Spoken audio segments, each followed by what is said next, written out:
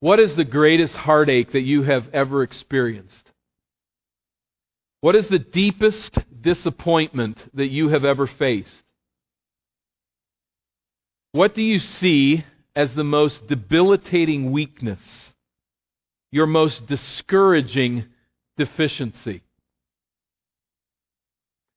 If we could pile together all of our painful experiences and weaknesses into a huge pile here today, that pile would be dwarfed by one mountainous, heart-wrenching deficiency that we all face, but perhaps too seldom consider. Eden Baptist Church, the root of all emptiness, the root of our greatest heartache, the deepest disappointment, the most debilitating weakness we will ever know is that we do not know God for who He really is. In no way do I mean to dismiss the pain of the trials or the bitterness of the disappointments that any one of us has faced in this life. I don't say this lightly. But I mean to say that there is nothing more determinative about who you are than who you believe God to be. You think what you think and believe what you trust. You act as you do. You esteem what you prize. You love what you adore. And you suffer the way that you suffer because of who you perceive Jesus Christ to be.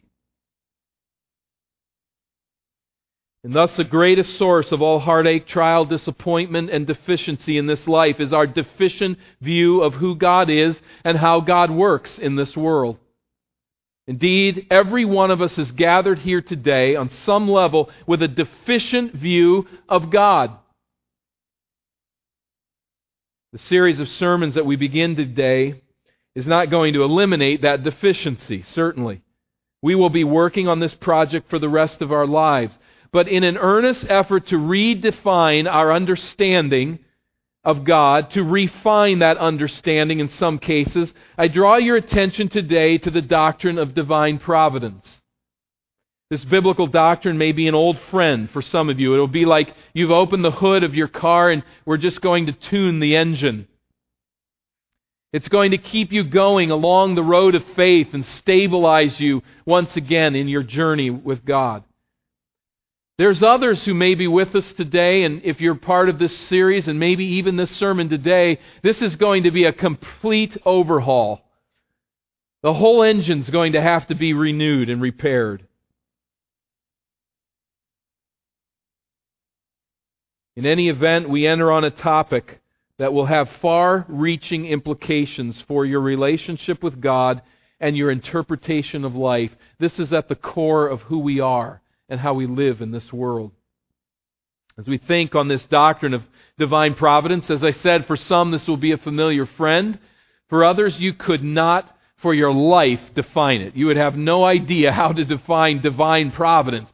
Divine, you probably have an idea there that pertains to God. Providence, not really sure. I've heard about it. It's a city as far as I know. But I don't really know what that means, providence.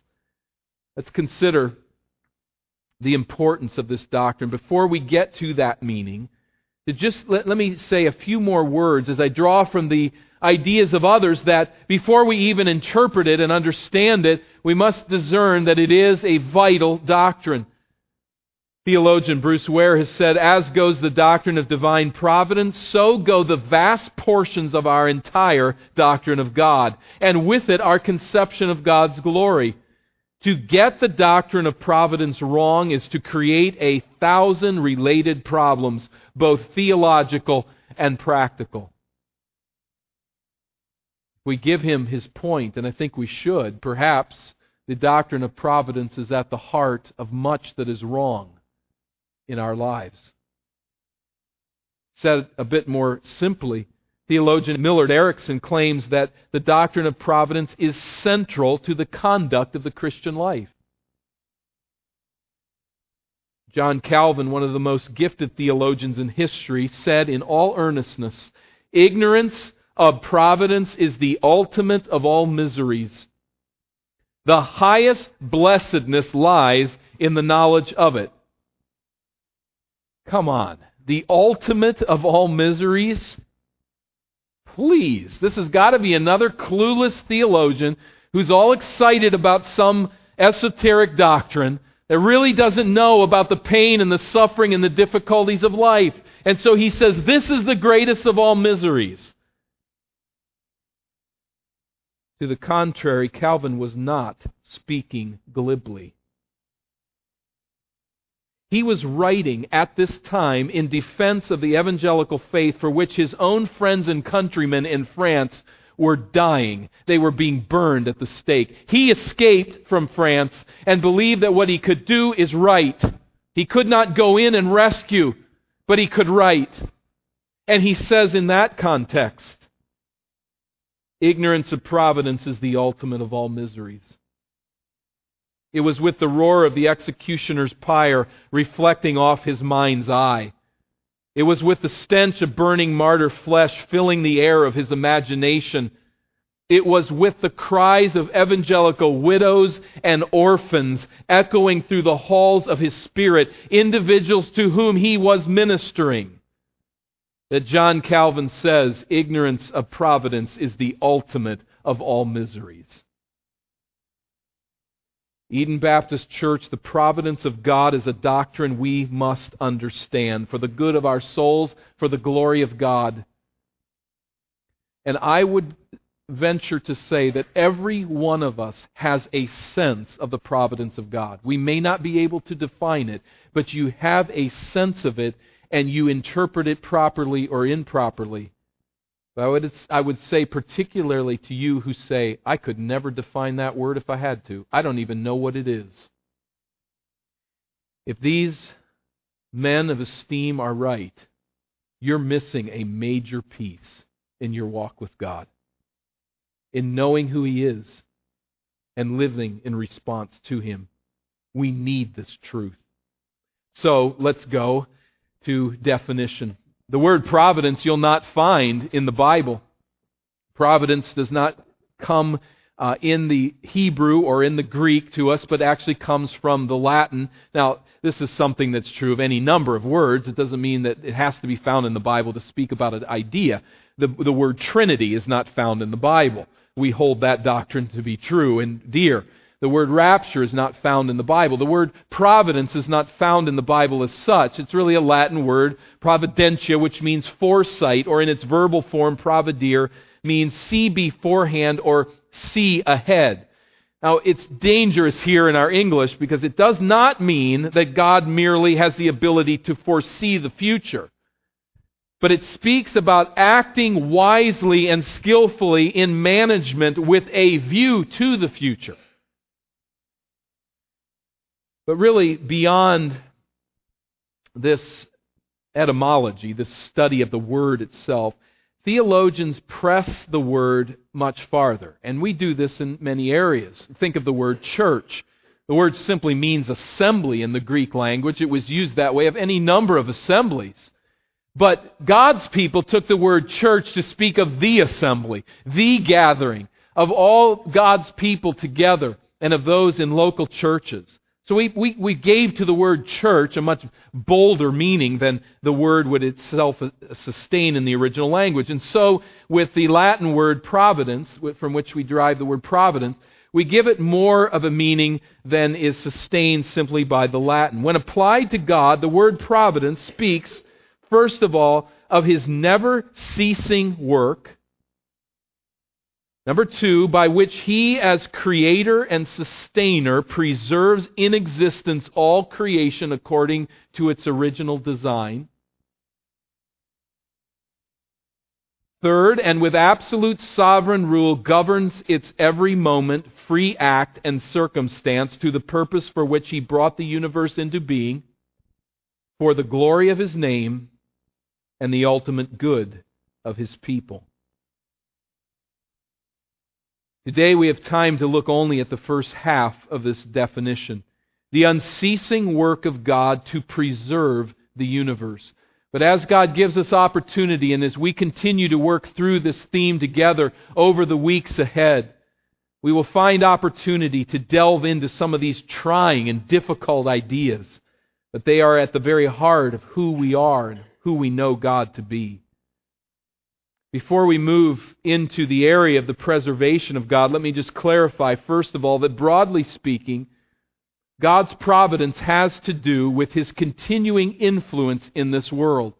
What is the nature of God's influence in this world? What is the extent of His influence in this world? No Bible believer thinks that God simply wound the world up like a clock and went away on vacation.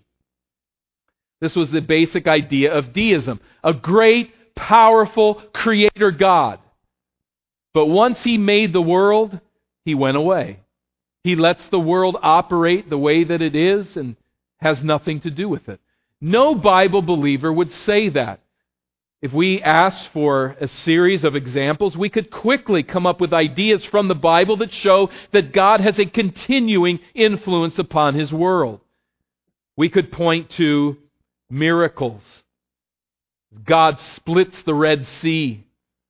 We could point to the times when God speaks. We could point to theophanies such as with Abraham as God comes in human form to speak to a man. We could speak of dreams and visions. We could speak of the written text of Scripture. Remember how Peter described that? The Holy Spirit carried men along to write what God wanted them to write. God is obviously continuing in His influence in this world. And ultimately, where would we point? To Jesus Christ. After God created, He did not run away. He sent His Son in flesh to earth to bring salvation to His people. But what about our everyday lives? I mean, it's one thing to say that God is obviously operative in this world. There's miracles. There's Jesus Christ. But what about our everyday life? To what extent does God continue to exert influence upon daily life?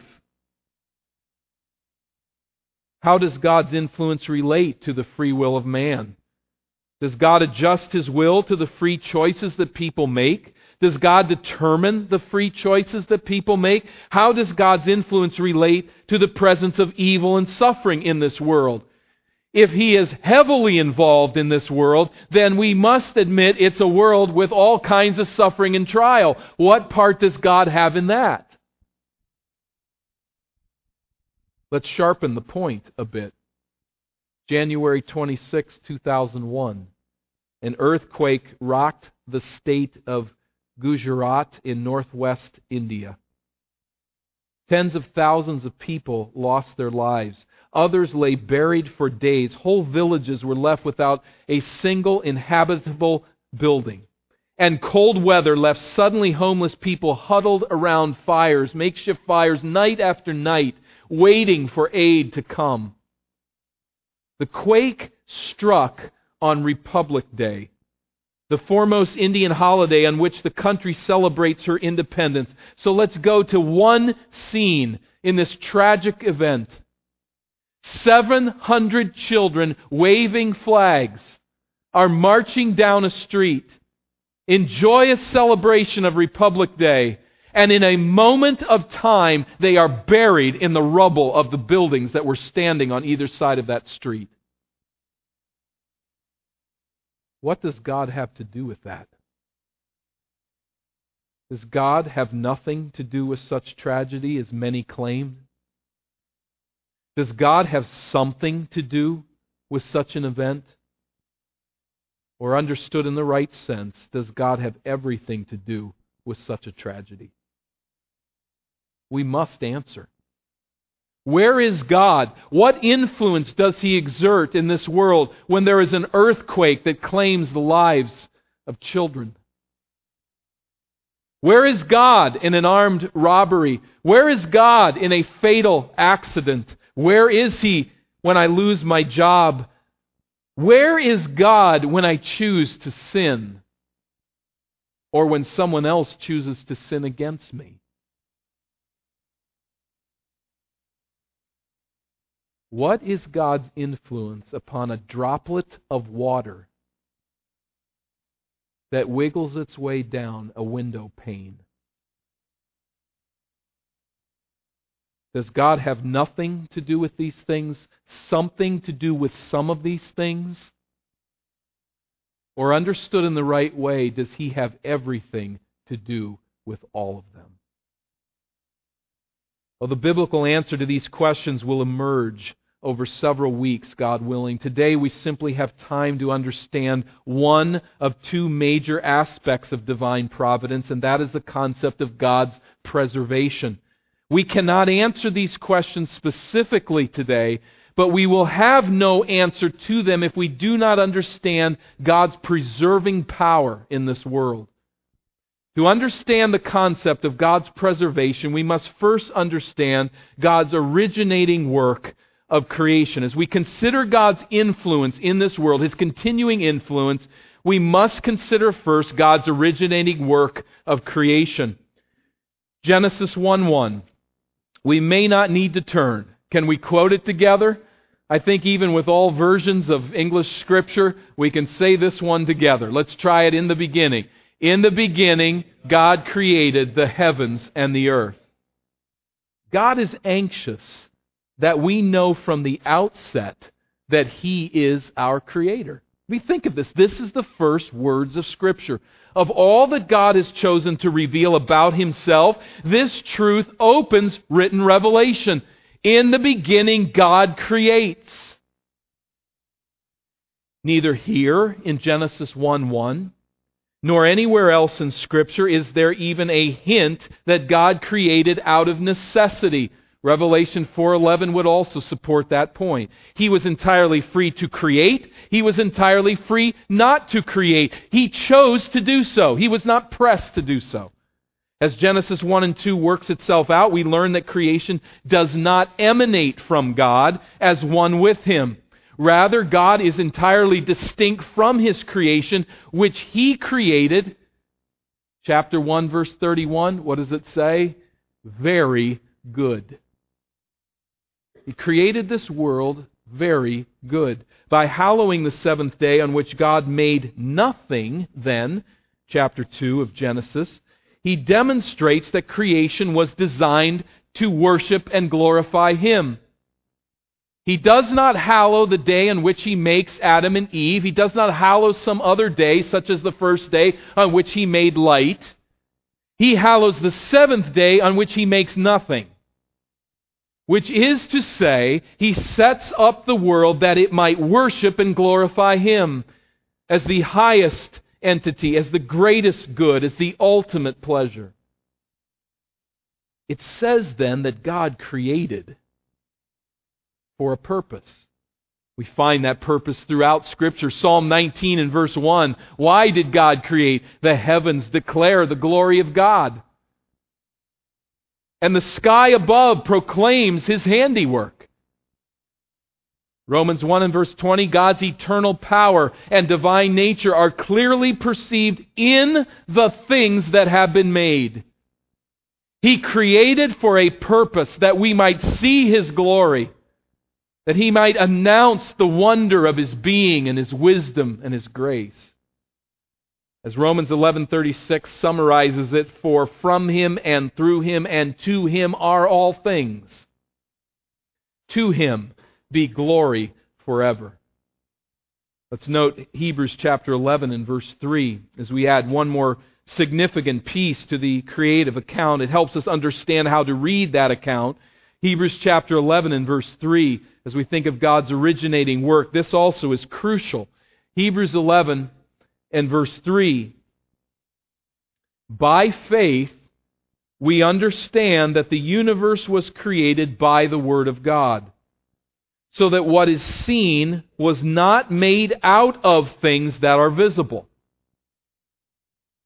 God's continuing relationship to the world that He created is not a relationship in which that world is part of Him. It's not a relationship in which He owed something to created matter and simply worked with what was. But in His power and in His glory, God creates everything that exists out of nothing. Everything, then, owes its existence to Him. Not using pre-existing material, speaking the world into existence, All of this indicates that God created the universe to fulfill His purpose. Nothing pressed Him to it. We will look in greater detail at that concept, Lord willing, in the weeks ahead. What is God's purpose in creating? But we see the preliminary ideas here before us, and we can suffice it to say that as Creator, God is the originator, the designer, the sovereign Lord of the universe, which He created for a purpose.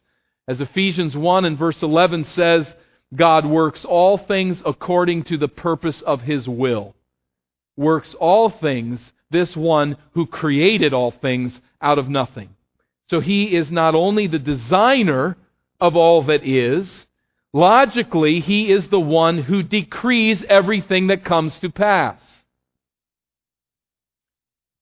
If God created the universe out of nothing,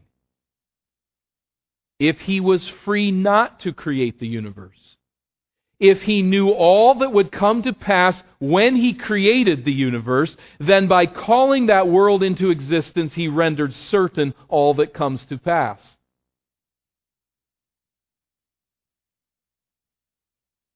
That might be logical. It's troubling. It might be logical, but is it biblical? Does the logic of Scripture and the reason of Scripture bear this out? Let me just point, and in some ways we're anticipating the future. But Psalm 139, let me just point out here the Psalm of David in which he makes this very personal. Is it true that making the universe out of nothing, freely, knowing all that will come to pass, that God thus ordains what comes to pass in time? King David would say of himself, that's certainly true with me.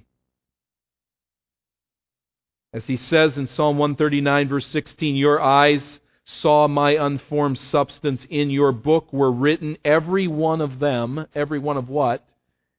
Every one of the days that were formed for me. When? When as yet there were none of them. This is poetic language. I don't think we need to press it literally as such.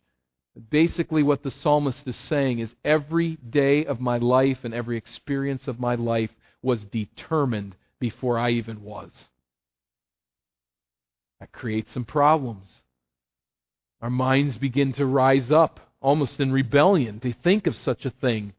What are we, robots? What about human freedom? Why pray? What part does sin have to do with it? On and on the questions begin to rise. But we need to allow Scripture to speak. David says, all of my days were written in your book before one of them took place. We will seek to work some of the tension out of these rather troubling thoughts in the weeks ahead by God's grace. But for now, let's consider God's originating work of creation, which permits us to walk into now the doctrine of divine providence in earnest. And that leads us to consider, secondly, God's continuing work of providence. So God originates the world by bringing it into existence by the word of His power. Does He continue to have an influence upon this world? God's continuing work of providence may be broken down into preservation and governance. He preserves the world and He governs it. We'll not be able to look at governance today at all, other than just to think about it momentarily in passing here and there. But let's hone in on this distinct aspect of God's providence, and that is His preservation of this world. Preservation we find on a grand scale in Hebrews chapter 1. Just going to take you through a number of passages. I encourage you to turn in your Bibles if you're able to do that. Otherwise, just to listen as we go through various passages. Hebrews chapter 1 and verse 1. Ask yourself as we read through, what is the topic? What is the point that is here? Hebrews 1 and verse 1. Long ago, at many times and in many ways, God spoke to our fathers by the prophets. Visions, miracles, dreams, written text. God's influencing this world. He's in it. There's communication between the supernatural and the natural realms. But, verse 2, in these last days He has spoken to us by His Son. He has revealed Himself by the living Word, Jesus Christ, whom He appointed the heir of all things, through whom He also created the world. We're on topic here, aren't we? The originating work of creation, carried out by Christ. Verse 3, He, Jesus, is the radiance of the glory of God and the exact imprint of His nature. And, notice this, He upholds the universe by the word of His power. This is preservation. He upholds the universe. The Greek word means to carry along. This word was used in describing that scene in Jesus' life where He talked to the paralytic and said, roll up your bedroll here and carry it home. He was to grab onto it, to make sure it didn't fall to the earth, and to take it home. That's the same word that is used here of Jesus upholding the universe. It is as if Jesus has this world in His hand and He's walking forward with it. Now, the walking forward with it is one of the foreshadowings toward the area of governance. Holding it in His hand is preservation. He upholds the universe He created in His hand, so to speak. Colossians chapter 1, verse 15. Well, notice this same concept of preservation in the context of creation here. Colossians 1 verse 15, Christ is the image of the invisible God, the firstborn of all creation, for by Him all things were created, in heaven and on earth, visible, invisible, whether thrones or dominions or rulers or authorities. All things were created through Him and for Him. And He is thus before all things, preeminent as the Creator. Notice the next phrase. And in Him all things hold together. There it is again. Jesus not only created the world, but is the cohesive force that holds creation together. He is the unifying band, one has said, which encompasses everything and holds it together. This is Christ. This is His continuing influence upon this world. Nehemiah 9 and verse 6. Nehemiah 9 and verse 6. Nehemiah says, You are the Lord, you alone. You have made the heaven and the heaven of heavens with all their host, the earth and all that is on it, the seas and all that is in them. Here it is again. God is creator. Now notice preservation next. And you preserve all of them. Now, the Hebrew word for preserve is sometimes translated, you give life to all of them. But if God is giving life to all of these things, He is thus preserving them, and the word can be translated preserve, and I think contextually that fits well here. He is preserving the life principle that He originally created. So just in these three passages we find specific reference to preservation on a grand scale. He holds the world in His hand. Jesus is the cohesive force that holds everything together. Now we move to preservation on a narrow scale. Are we to conceive of God in a big way, preserving the world? How involved is He in the intimate details of life? The Bible speaks here as well. We must understand that God preserves the universe not only through miraculous intervention, but on the most intimate level as well. Jesus taught us this, didn't He? Matthew chapter 6. Matthew chapter 6. Where Jesus taught His followers, as He was talking about life and how we should deal with the trials that we face, He says, Matthew 6:25, I tell you, do not be anxious about your life, what you will eat or what you will drink, nor about your body what you will put on? Is not life more than food, and the body more than clothing? Notice what he says in 26. Look at the birds of the air. They neither sow nor reap nor gather into barns, and yet your heavenly Father feeds them.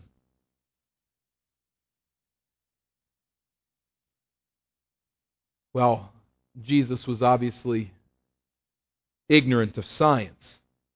He doesn't know how things work, and clearly we're not to understand that God dangles worms over the mouth of birds and drops them in with His hand, but ancient people didn't know how to describe these things, so they just said, God does it. We don't know how it happens, but God does it. Listen, we can be drawn in by such critique.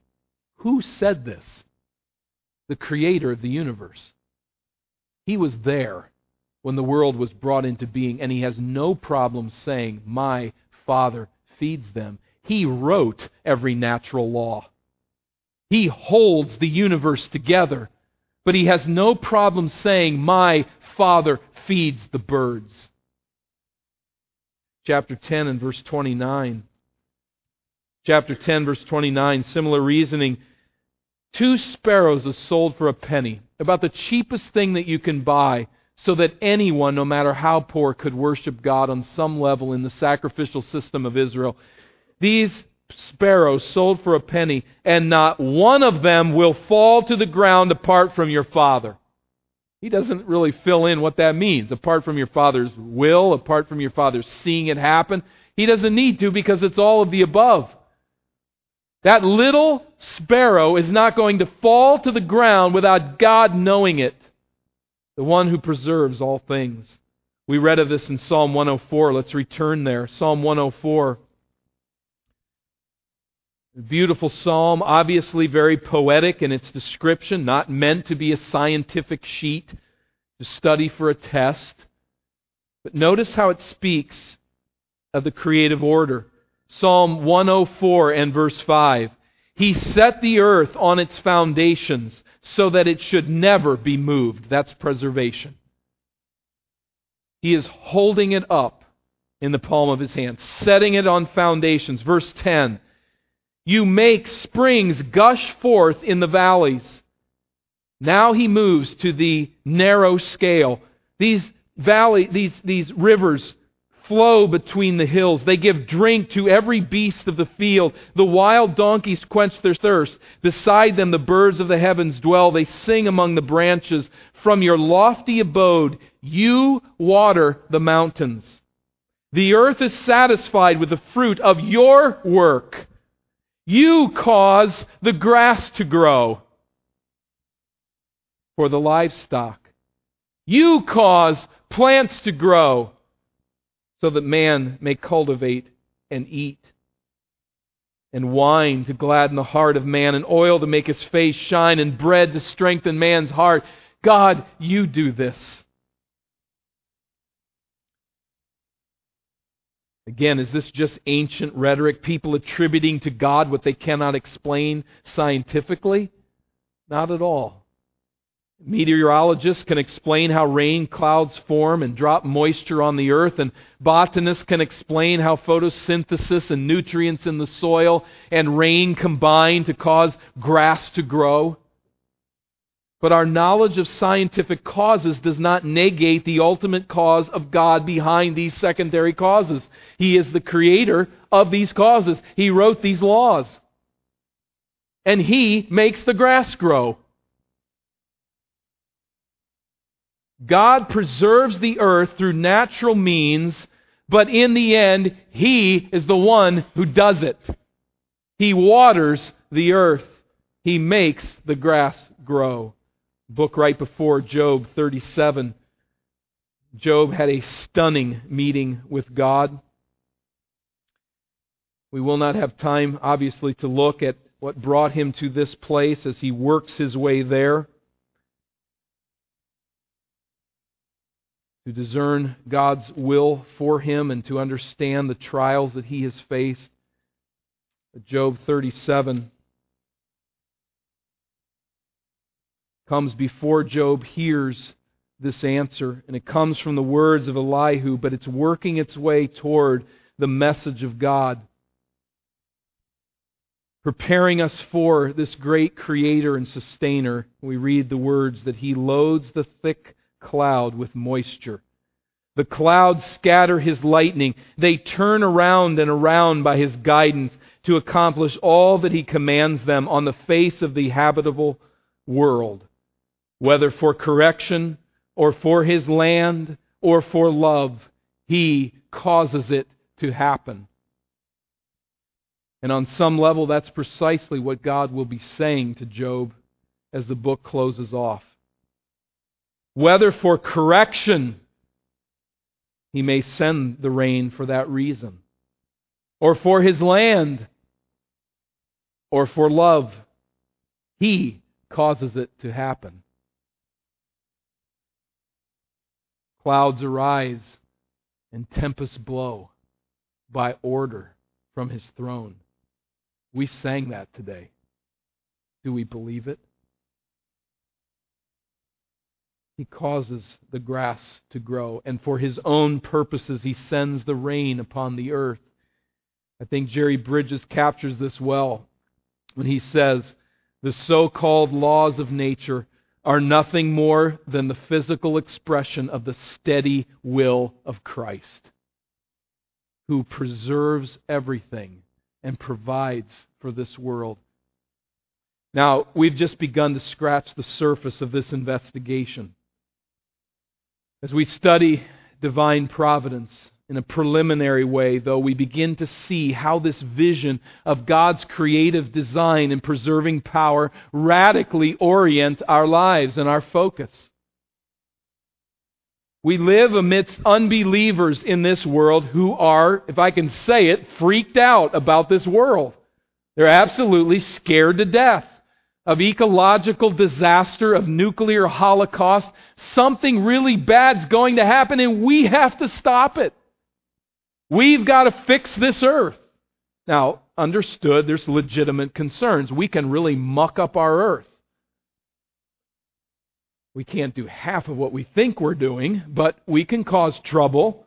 We can pollute rivers, and we can mess up our air, and we can cause trouble, and we need to exercise good stewardship of the planet where God has placed us as regents in this world. But listen, as God's children, we find rest in the truth that God is preserving our world every nanosecond. Christ will never take a break. It sits in His hand. He clutches it and He carries it forward. I have no fear. I have no confidence in man. I have no confidence in what we may do with this earth.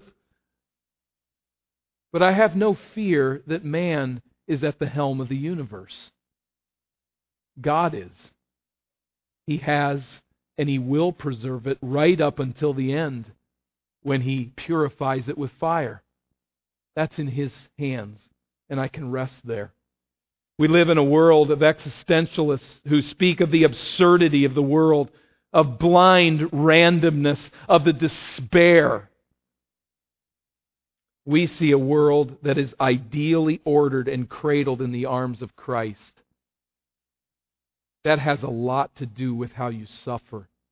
That has a lot to do with whether you choose to use drugs. That has a lot to do with how you treat other people. It's in His hands. We're cradled in His arms. He preserves us. We live in a world that preaches self-sufficiency. We walk around as the followers of Christ, and we know that there is absolutely nothing that is self-sufficient but God. We're not worried about self-sufficiency. We don't have to pursue that dream.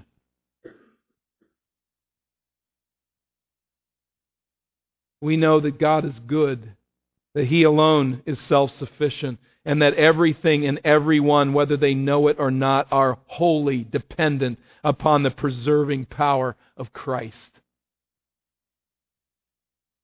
And what hope and strength for the soul comes from knowing that the glue that holds the universe together is no impersonal chance force, but it is rather the all-powerful God who loves us as His people.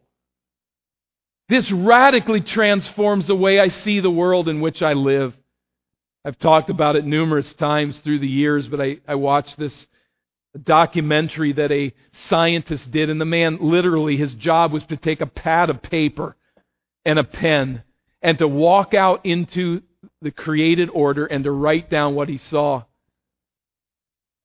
This bug showed up on this day, and this tree blossomed on this day, and this type of tree, the leaves started to fall off on this day, and the weather was this and this and this. All he did, and he just showed this notepad after notepad, writing out what he observed in this creative order. And this evolutionist, this secularist, said as he walked around every day in nature, he said at the conclusion of it all, there is an internal clock.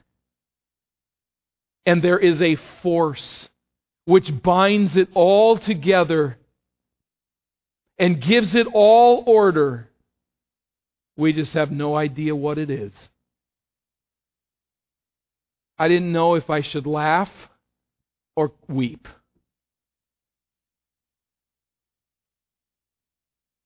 We go into this world, and while we understand that God has written laws of nature, we know who that God is. We know the author of those laws. And He is the God who loves us and gives Himself for us. It is this God who sustains us through every experience of life. It is this God who holds the whole universe together, but who also is intimately concerned with how the grass grows. He knows when a bird falls. Do you think that has something to do with what He thinks about you and me in our trials, in our concerns, in our temptations? Christian, He is holding your life in His hands and He is preserving it. If He has given you life in Jesus Christ, your salvation is solid in Him. It is unmovable. It is unshakable. No power of hell will ever take you from Christ's hand. Ever.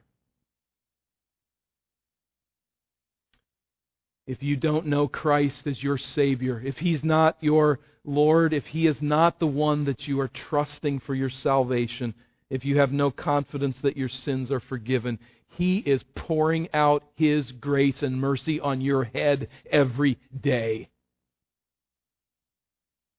You have nothing without Him.